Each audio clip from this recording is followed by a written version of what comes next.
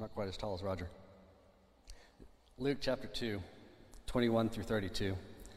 And at the end of 8 days, when he was circumcised, he was called Jesus, the name given by the angel before he was conceived in the womb. And when the time came for their purification according to the law of Moses, they brought him up to Jerusalem to present him to the Lord. As it is written in the law of the Lord, every male who first opens the womb shall be called holy to the Lord. And to offer a sacrifice according to what is said in the law of the Lord, a pair of turtle doves or 2 young pigeons. Now there was a man in Jerusalem whose name was Simeon, and this man was righteous and devout, waiting for the consolation of Israel, and the Holy Spirit was upon him. And it had been revealed to him by the Holy Spirit that he would not see death before he had seen the Lord's Christ. And he came in the Spirit into the temple, and when the parents brought in the child Jesus to do for him according to the custom of the law, he took him up in his arms and blessed God and said, Lord, now you are letting your servant depart in peace according to your word. For my eyes have seen your salvation that you have prepared in the presence of all peoples, a light for revelation to the Gentiles and for glory to your people, Israel.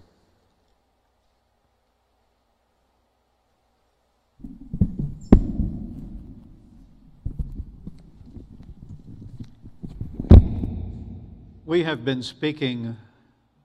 studying together over the past several weeks, magnificent messages of Christmas. We've talked about the angels speaking to Zechariah, Gabriel speaking to Zechariah, Gabriel speaking to Mary. We spoke last Sunday about the shepherds, one of the most magnificent images to me of Christmas. But you know, after all that is over, there is one more message, and it is one that is most often forgotten. We know about all those other messengers, and we know about their message. We know what happened. And then I realized that it's after Christmas. And so, you know, why am I preaching one more sermon about magnificent messages of Christmas? Because the story of Simeon, a unique individual, and his message, his recognition of the Christ child, is also a part of the Christmas story, but it is a part that is often forgotten. Tim, it's sort of unusual that the others are angelic messengers, but this is a man that God chose to bring a special message. And he is a part forever of the Christmas story. Now, when I brought the other messages about the magnificent messages, it was really about the messages, and I think that's what I originally had in mind for today. But Mike, somewhere along the way, I got to thinking, what about the messenger? Because the others were angels, and we really know very little about them. Jonathan, we don't know a lot about the angels. We still don't know a lot either, Sarah, about this messenger Simeon, but he's a man. He is an individual, and there is a very short description of his life in the Scripture, and that is what was read to us this morning. And most of what I will say to you this morning comes from just one verse that describes the character of Simeon. But he is an example for us at Christmas time. I want you to think about the character of Simeon. First of all, it says in Luke chapter 2 and verse 25 that he was a righteous man. He was righteous. Now, that's terminology we don't use very much anymore.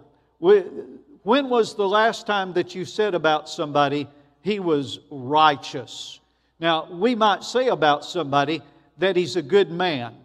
We might even say about him, Terry, he's a good old boy. By the way, a good man and a good old boy are not necessarily the same thing, right? You think about that. That he's a good old boy means that people like him. He may be a rascal and still be called a good old boy. He may not be the kind of guy that you want your daughter to marry. You want a good man. You want a righteous man. We don't talk a lot about righteousness.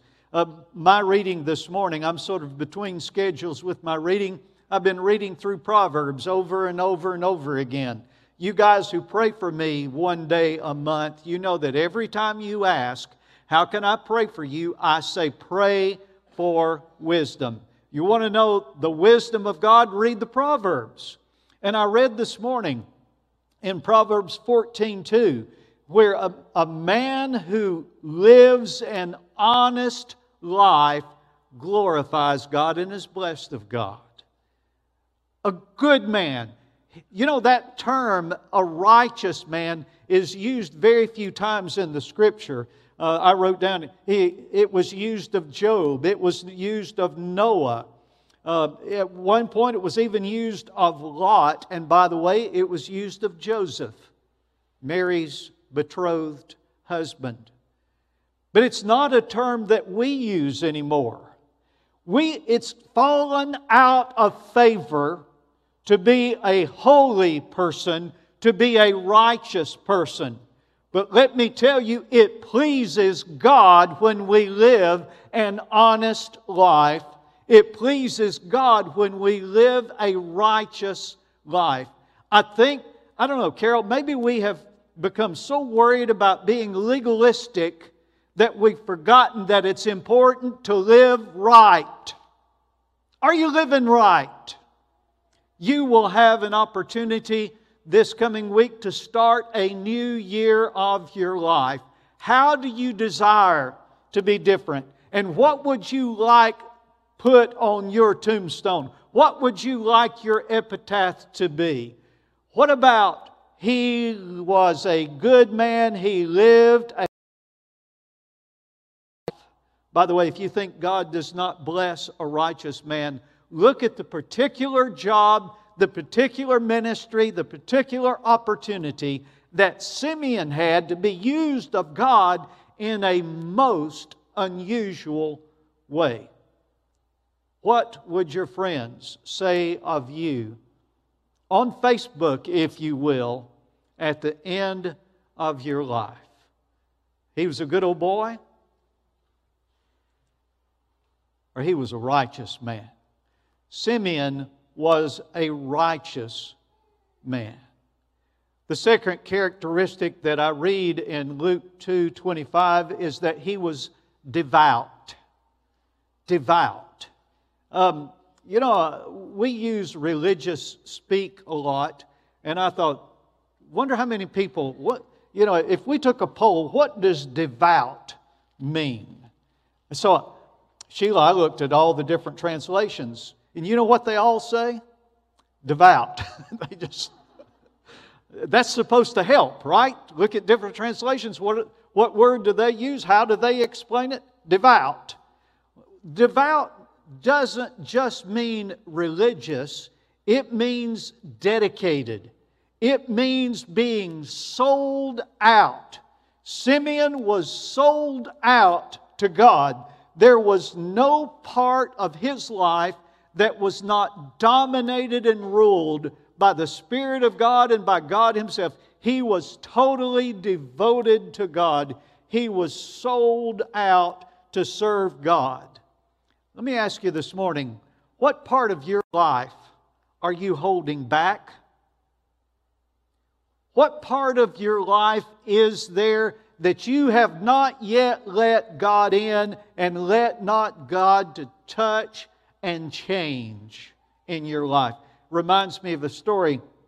I heard about a German student, college student, had met friends in the States. He invited various ones to come visit him. Only one ever came back in Germany. And when the guy showed up, the German student's parents, Tony, were not home. And so he told the friend when he arrived, just be at home. This house is your house. Just make yourself at home. And then he said, sort of lowly, just don't touch anything. Now think about that. You're welcome here. You are my guest. Make yourself at home, but don't touch nothing. You know, sometimes I think that's what we've said to God.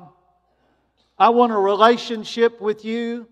I want to be seen to be a follower of Christ, but don't you dare change my life. We've got rooms that are locked that he can't go into.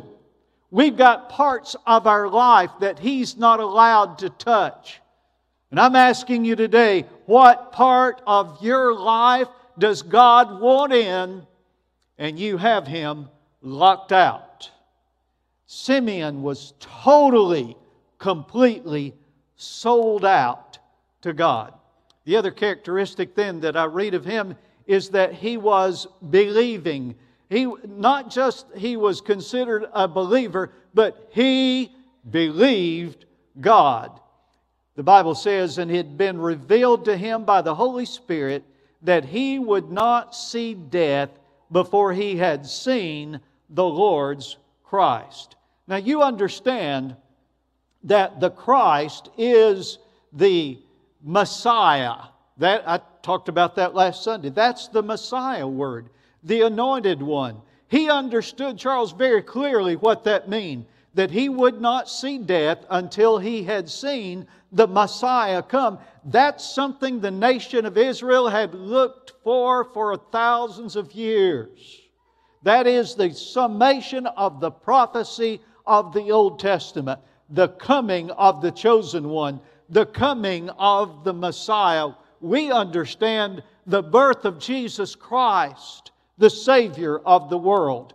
But he had heard that promise and he believed it. He believed it. No one else had had such a promise.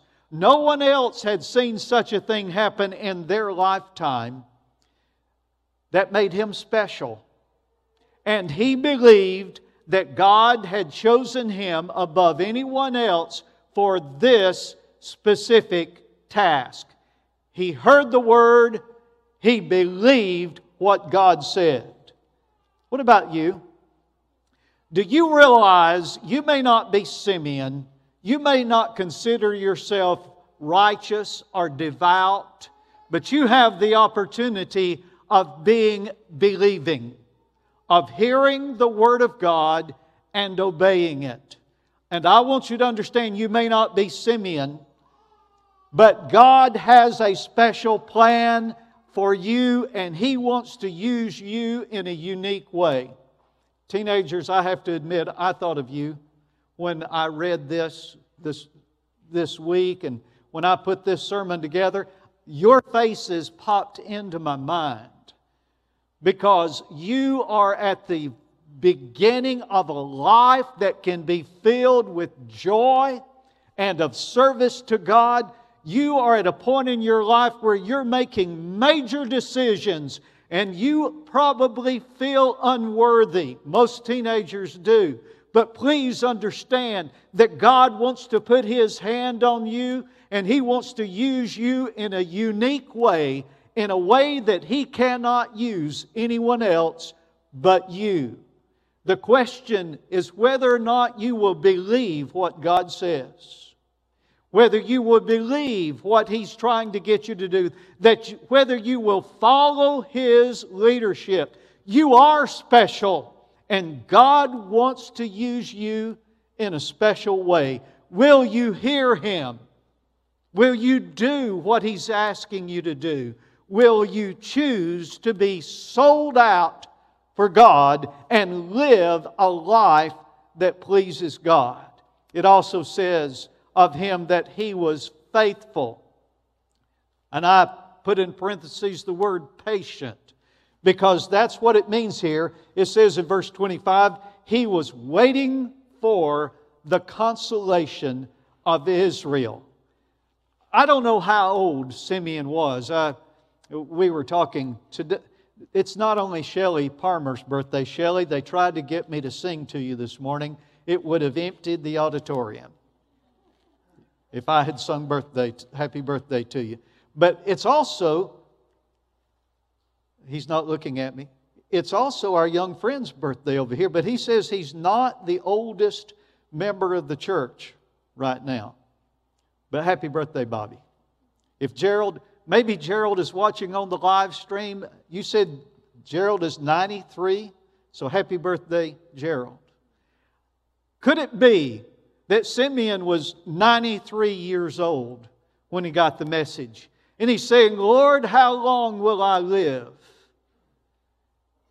And the Lord says back to him, not till Messiah comes. Well, Lord, how long is that?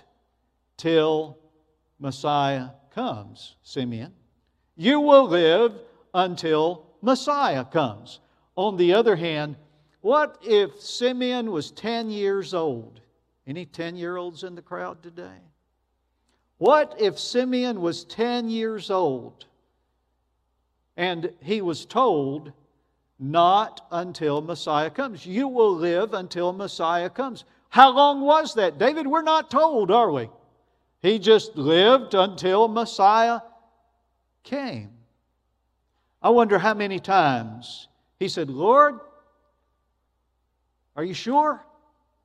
I wonder how many times he went to the temple, time after time after time. Do you get the picture? He never gave up. He may have wondered, he may have speculated, he may have asked, but he never gave up. Man, I need some church members like that. Well, I didn't get many amens then.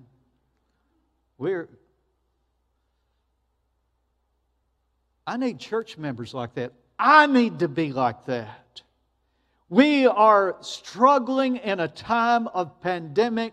We are struggling with the news. We are struggling. And I appreciate your prayers because it's been hard on me too. But we are to be found faithful, patiently waiting on God, patiently serving God, never giving up, never quitting. Simeon, by the way, was waiting for his birth. We're waiting for his return. Chad, I used to hear all the time a lot of preaching about could be tomorrow. Could be tomorrow. He can come at any moment. I don't hear that a lot anymore. Has the truth changed, Roger? Or is He still coming? Are we still waiting for His coming? Are we still faithfully watching for His coming? Do we still say in our heart, time after time, even so come, Lord Jesus? Jesus is coming soon. And we need to faithfully watch and wait and serve until He comes. It is also said of Simeon that he was Spirit-led. It says in chapter 2, verse 25, and the Holy Spirit was upon him. It is said that the Spirit of God gave him the message, the promise, that he would not die until Messiah was come. And he believed that message. Notice that it was the Spirit of God, inspired of God, where he got that message. That's who told him, was the Spirit of God. You say, well, the Spirit's never spoken to me. Did you ever read the Bible? You realize that because the Bible is the Word of God, inspired of God, that when you read the Word of God, I've said to you before, the old saying, that when you read the Bible, it's the only book that when you read it, the author is present with you. The Spirit of God, when you read the Word of God, will in fact lead you and help you to understand what you're reading. I challenged the Barnabas class this morning to make sure that every member of the class reads the Bible, at least some of the Bible, every day. I would love it if every one of you in here would do that. Make sure that every day you follow the leadership of the Spirit and you invite the Spirit of God into your daily life by opening the book and reading the inspired Word of God. Simeon was led by the Spirit day after day. He walked in the Spirit of God every day of his life.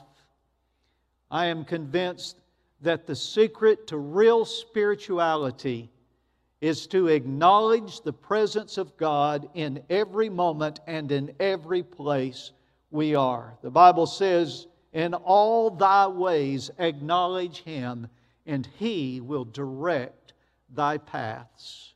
Acknowledge God. Walk in the Spirit. You say, how do I live a righteous life like Simeon did? The Bible says, be led by the Spirit, and you will not fulfill the desires of the flesh. Walk in the Spirit. We let all kinds of things distract us and lead us. But the Spirit of God desires to speak to our hearts. You know, I like the Old Testament talks about Enoch, who walked with God and was translated. I heard a Sunday school teacher told the story of Enoch to her little kids, and she explained it this way, that every day Enoch went out and walked with God. They walked and they talked together, and then they would turn around and come home. And one day God said to Enoch, Enoch, we've walked so far today that we are closer to my house than we are to your house. Why don't you just come home with me? I like that. I would like to walk so close to God that when time comes, He says, you're mighty close to my house. Just go home with me. Just go home with me. Walk in the presence and the power of God. I asked my class this morning, and I ask you, the next time we meet together in a service like this, it will be 2021. How do you want your life to be different in the new year? How do you want to change? What do you want to be like in the new year? And that brings the question, what are you going to do to be different? Seek God. Walk by the leadership of the Spirit of God. Be a Spirit-filled believer in Jesus Christ. That's what He wants for you. Being led of the Spirit led Simeon on that particular day, on the right day, at the right time, in the right place. It says he came in the Spirit into the temple. When the parents brought in the child Jesus to do for him according to the custom of the law, he took him up in his arms and blessed God. Walking in the Spirit will have you in the right place at the right time. But we sang that song, and I don't know if my son had ever seen me. I saw Tim looking at me because I was standing over there with my hand up. I don't know if he's ever seen me worship that way before. We haven't been in worship together in a long time. But I tell you, there are times I just want to raise my hand and worship God and adore Him. And the Spirit of God led Simeon into the church, into the temple, into the house of God, and he worshiped God and praised Him for the birth of the Messiah as he held Him in his hands. And he said of Him, Lord, now you're letting your servant depart in peace, according to your word, for my eyes have seen your salvation. Listen, Simeon's saying, I've seen Jesus, and it's enough. I'm satisfied now. And I need you to understand that soul satisfaction comes from knowing Jesus, believing in Him as the Son of God, and trusting in Him as your personal Savior. Every week when I speak, I know individuals are here who need to be saved. People are here who've spoken to me, and I'm praying for them personally that they will take the step of faith and trust in Jesus Christ. If that's where you are this morning, let me ask you one more time, by the drawing of the Spirit of God, by the conviction of God, would you come and put your faith, repent of your sins before God, and put your faith in Jesus Christ? Believe who He is. Trust in Him for salvation. Let me ask you this, all of you. If your life, like Simeon's, was to be summed up in one sentence, how would you be described? What would be your epitaph? What would your friends put on Facebook about you? How would they sum up your life? You have one more chance to begin writing that story.